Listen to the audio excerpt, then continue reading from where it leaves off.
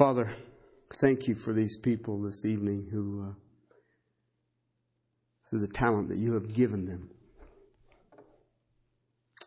share praise to you and you alone. Father, the words, so many, over such a wide span of time, beckon to you. Father, the song that was just sang on "We Were So Unworthy, and Yet Your Mercy Was So Great" is still to this day overwhelming. Father, thank you for the gift. Thank you for the gift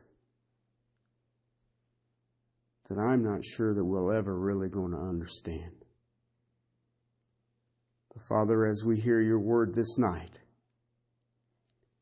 those of us who are called by your name, may our hearts be lifted. Father, those who do not know you, may their eyes be open and their ears be open, that they may understand that that little baby in a manger was the salvation of mankind. To your glory, to your praise. Amen. Over the last few weeks, I've had a number of conversations and been involved in a number of conversations with a number of different people, some saved, some not. And the theme is the same one that you and I have all been struggling with these last few days, is this holiday, Christmas, and all of the controversy that seems to be around it. And it's kind of comical, actually. But I was listening, I don't remember what day it was, but it was a psychologist and it was on the television. And the comment was made, the stress level for this season is because so many of us remember such great Christmases as children. We're trying to recapture that thing. And we're just knocking ourselves out wanting that whoa of Christmas, the excitement and the anticipation. And we spend year after year after year trying to accomplish that. And it cranks up. And our anticipation level grows as it gets closer and closer. And I thought, you know what? There is a lot to that. There's a lot to that. And a friend of mine was speaking to me on this, on how he was remembering his best Christmas and what he had received from his Christmas. I remember reading a book. I like history. I'm kind of a war fanatic. And the guy was talking about being a prisoner in the Hanoi Hilton. And that was his best Christmas ever, was in the Hanoi Hilton, because all the trappings were removed. You had Christ. And that's it. And that story always sort of stuck with me. But then it dawned on me, we have anticipation. Many of us will go home here in a few minutes, and the great struggle will begin. What will I open for Christmas Eve? Do I open all of them? Do I just get one? And the kids are going to start dang. And the stress will begin. And the level will begin. And there's just not enough eggnog.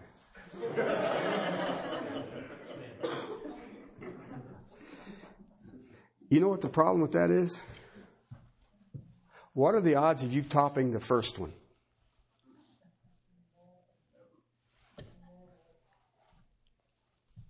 So why are you trying? Why are you trying? You ever thought about that? God so loved the world that He gave His only begotten Son, that whoever believes in Him shall not perish, but have everlasting life.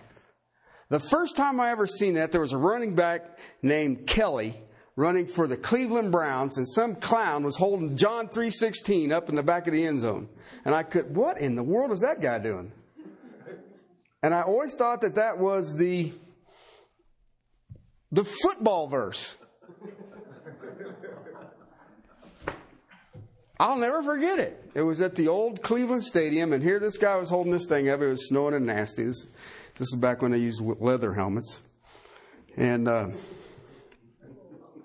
Leroy Kelly wasn't that old. So he was just after Jim Brown. So anyway, if you don't remember that, then that and $12 you can get a Starbucks coffee. When I think about that verse, that's what this is. That's what we're doing tonight. But you know what happens to us? We think about the eternal life side of it, and golly, it is just cool to be saved. I'm going to heaven. But you know what we're missing? We're missing one word that shows in that thing, in that text.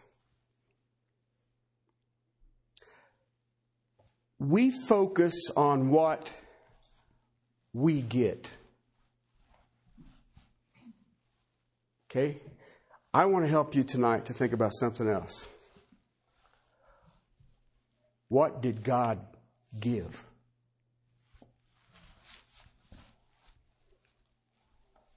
Did you think about that? Did you think about that? Just ponder that for a second. I know what I got. I can't even grab it. I'm going to a place where there is no sin, and I just don't seem to be able to get my little pea brain around no sin. And that's like what? Okay? But what did God give?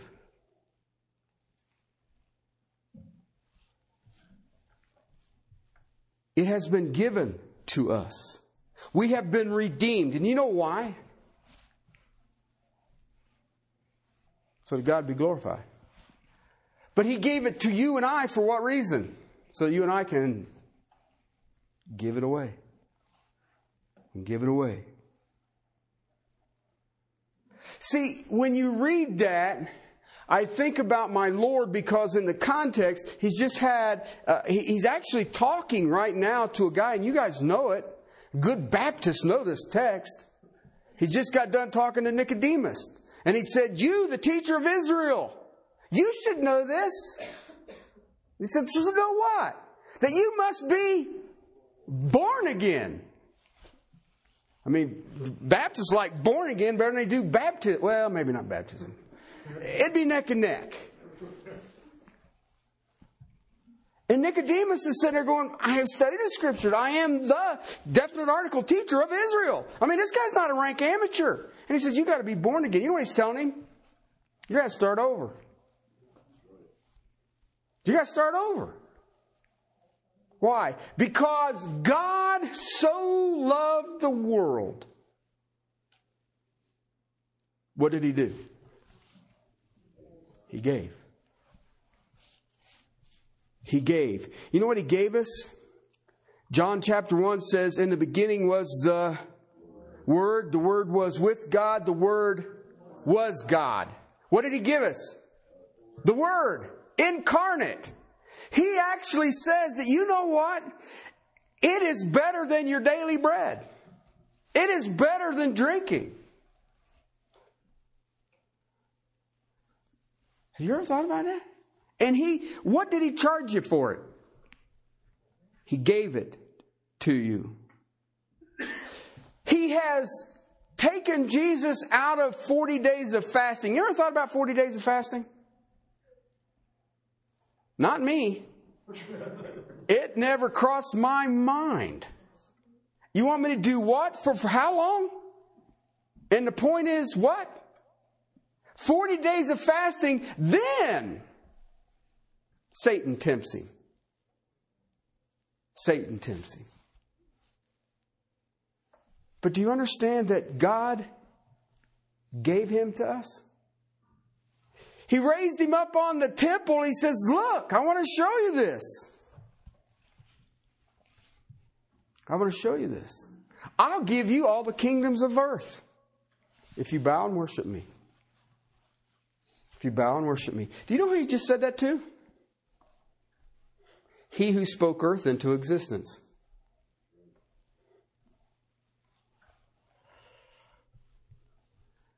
The writer of Hebrews says that he came here to learn obedience. Jesus learned obedience. I remember the first time I ever read that, I thought, well, that's the dumbest statement in the world. What the heck does that mean? Think about it. He's in heaven.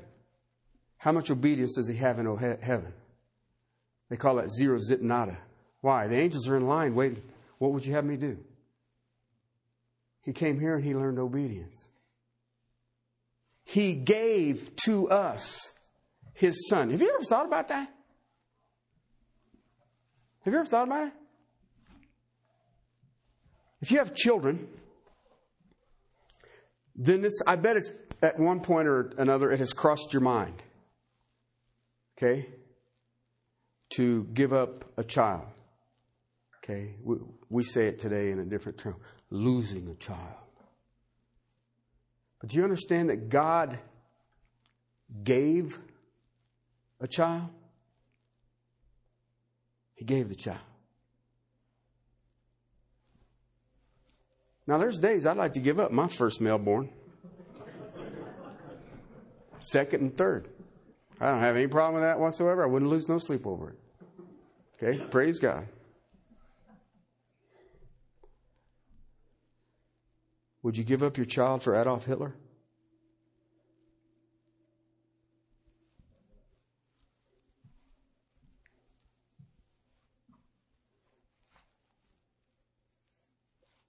God gave us his son. And we scurry around trying to buy what? What are we going to buy? What are you going to buy that's on that level?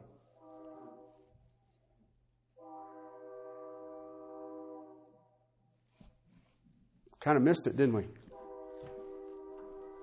I'm honest. I started my Christmas shopping Saturday.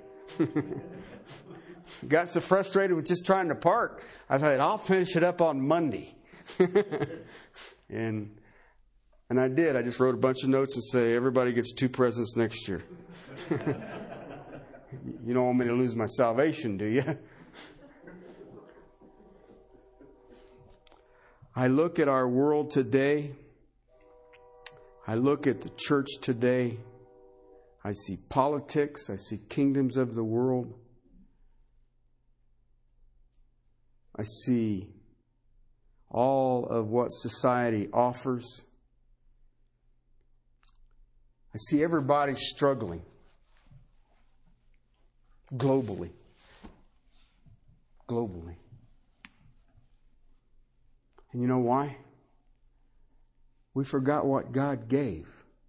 Have you guys ever seen those pictures? I remember seeing it years ago of the praying hands. Okay? Very rough, hard hands. Do you know the story behind that? 2 brothers. Extraordinarily talented brothers. Okay? And they wanted to go on to art school. Both of them wanted to go on to art school. All right? And the one brother said, I tell you what, you go on to art school, I'll work in the mine. It was a marble quarry. I'll work in the marble quarry until you get your degree, then you will be established and you'll make a bunch of money, and then I'll go to school. And the brother said, wow, all right. So he went to the Art Institute in Italy. And his brother worked in the mine.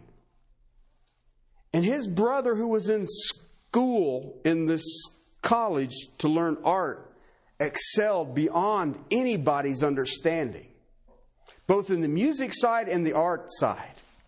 Amazing. Amazing. I mean, all of his professors were in awe of this man's ability. 5 years later, he graduated and he comes home. And they're having a big family meal. They're celebrating the brothers leaving college and a degree. And all the great masters want him to paint. And they're wanting him to do this and sculpting and all the rest of it. And he goes back home and he tells his brother, now it is time for you to go. And his brother would not pull his hands out of his pocket. And he says, no, don't worry about it. Don't worry about it. He says, no, I have graduated now. I've graduated. I can now pay for you to go.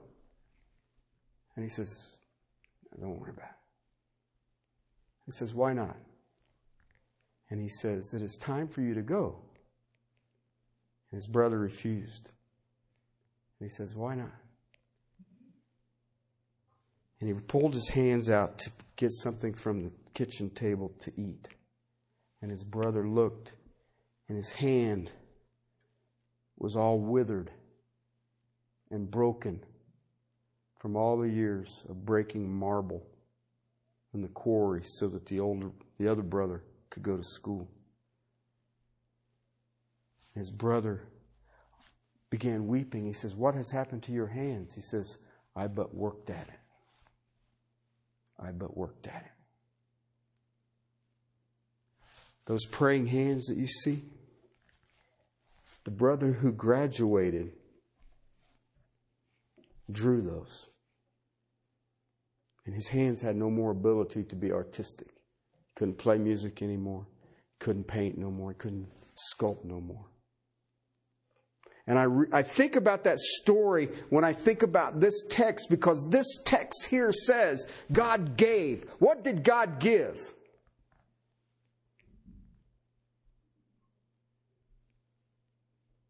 What did God give? Let me ask you from this perspective. What did God withhold?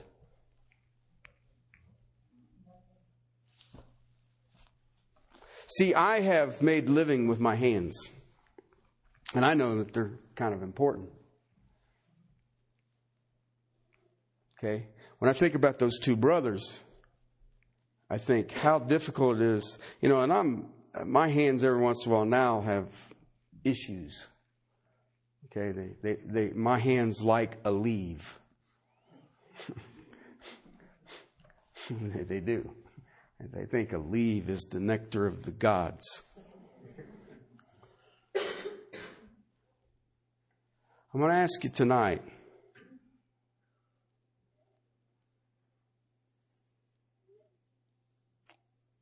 what is Christmas? You know, I hear all the arguments. Well, it was Christians not wanting this winter solstice to go to some pagan thing, so we created some holiday to... And I hear all the debates on it. That's fine. But let's be realistic. He was born. Okay? And you can figure out when till the cows come home. Doesn't matter. It's obvious he didn't think it was that big an issue for you to know his birthday. But I want you to think about it from this perspective. When you think about Christmas, why is it a day? Why is it not God gave? You ever thought about that? If you have, I have another text for you. 3:16 says God gave. What does that mean to me today? Here I sit. 2007, Castle Rock, Colorado. Crossing my fingers for white, maybe sort of white. You know, just a dusting. Can you just kind of freshen it up a little bit? I don't need like all of it. Okay? Because every once in a while God says, here, look, white Christmas. You wanted it. And then he gives it to you in October. He's just trying to tell you, celebrate my birthday every day. I have another text, same book. Comes out of the 20th chapter. He is resurrected. He came and stands in the midst of the disciples. He looks at them, and this has got to be one of the greatest understatements in Scripture of peace be with you. All of a sudden, he appears in a group of you, and he says, peace be with you, and it says they were afraid. Dude, I'm leaving.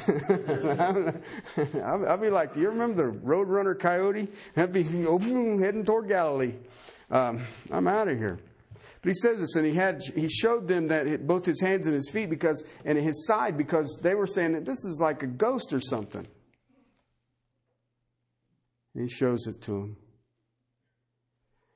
And his disciples rejoiced when they saw the Lord. And so Jesus said to them again. Now I want you to hear this, because this is the key to this thing. Okay? He says, peace be with you. All right? Because of what he did, I now have peace with God. But because I believe and I have eternal life, I now have the peace of God. Now I got to ask you a question. What in existence causes God to be upset? What can change his plans? What can stop what he's doing? Nothing. Nothing. So when you see peace with God, that's salvation, and then you have the peace of God. Why? Because God gave us his Son. And so he says to his disciples in that upper room, and they're freaking out. I don't care what you say. They've just killed your leader, and the whole town's sort of murmuring about where are the others. Okay? There could be close to 2 million people in Jerusalem thinking, hey, let's do something else. He says, peace be with you. And then he says this, and this is what I want you to think about as we close tonight. As the Father has sent me. Anybody want to read the rest of it? So I send you. You want to know what Christmas is?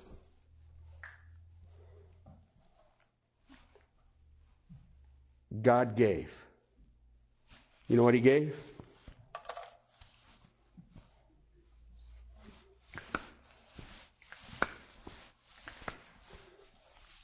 Christians. Christians. Why does the church mean so much to me? It's right there. God gave his Son, why? That he could have peace with those who would believe and have eternal life. And then he does what?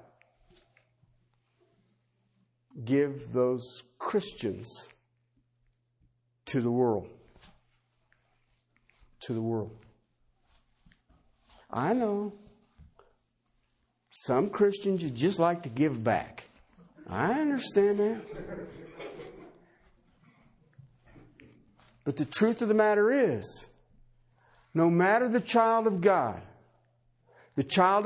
is a gift to the world.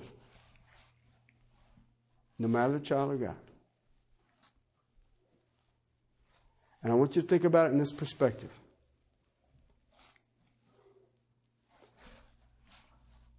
When God gave his Son, what did he hold back?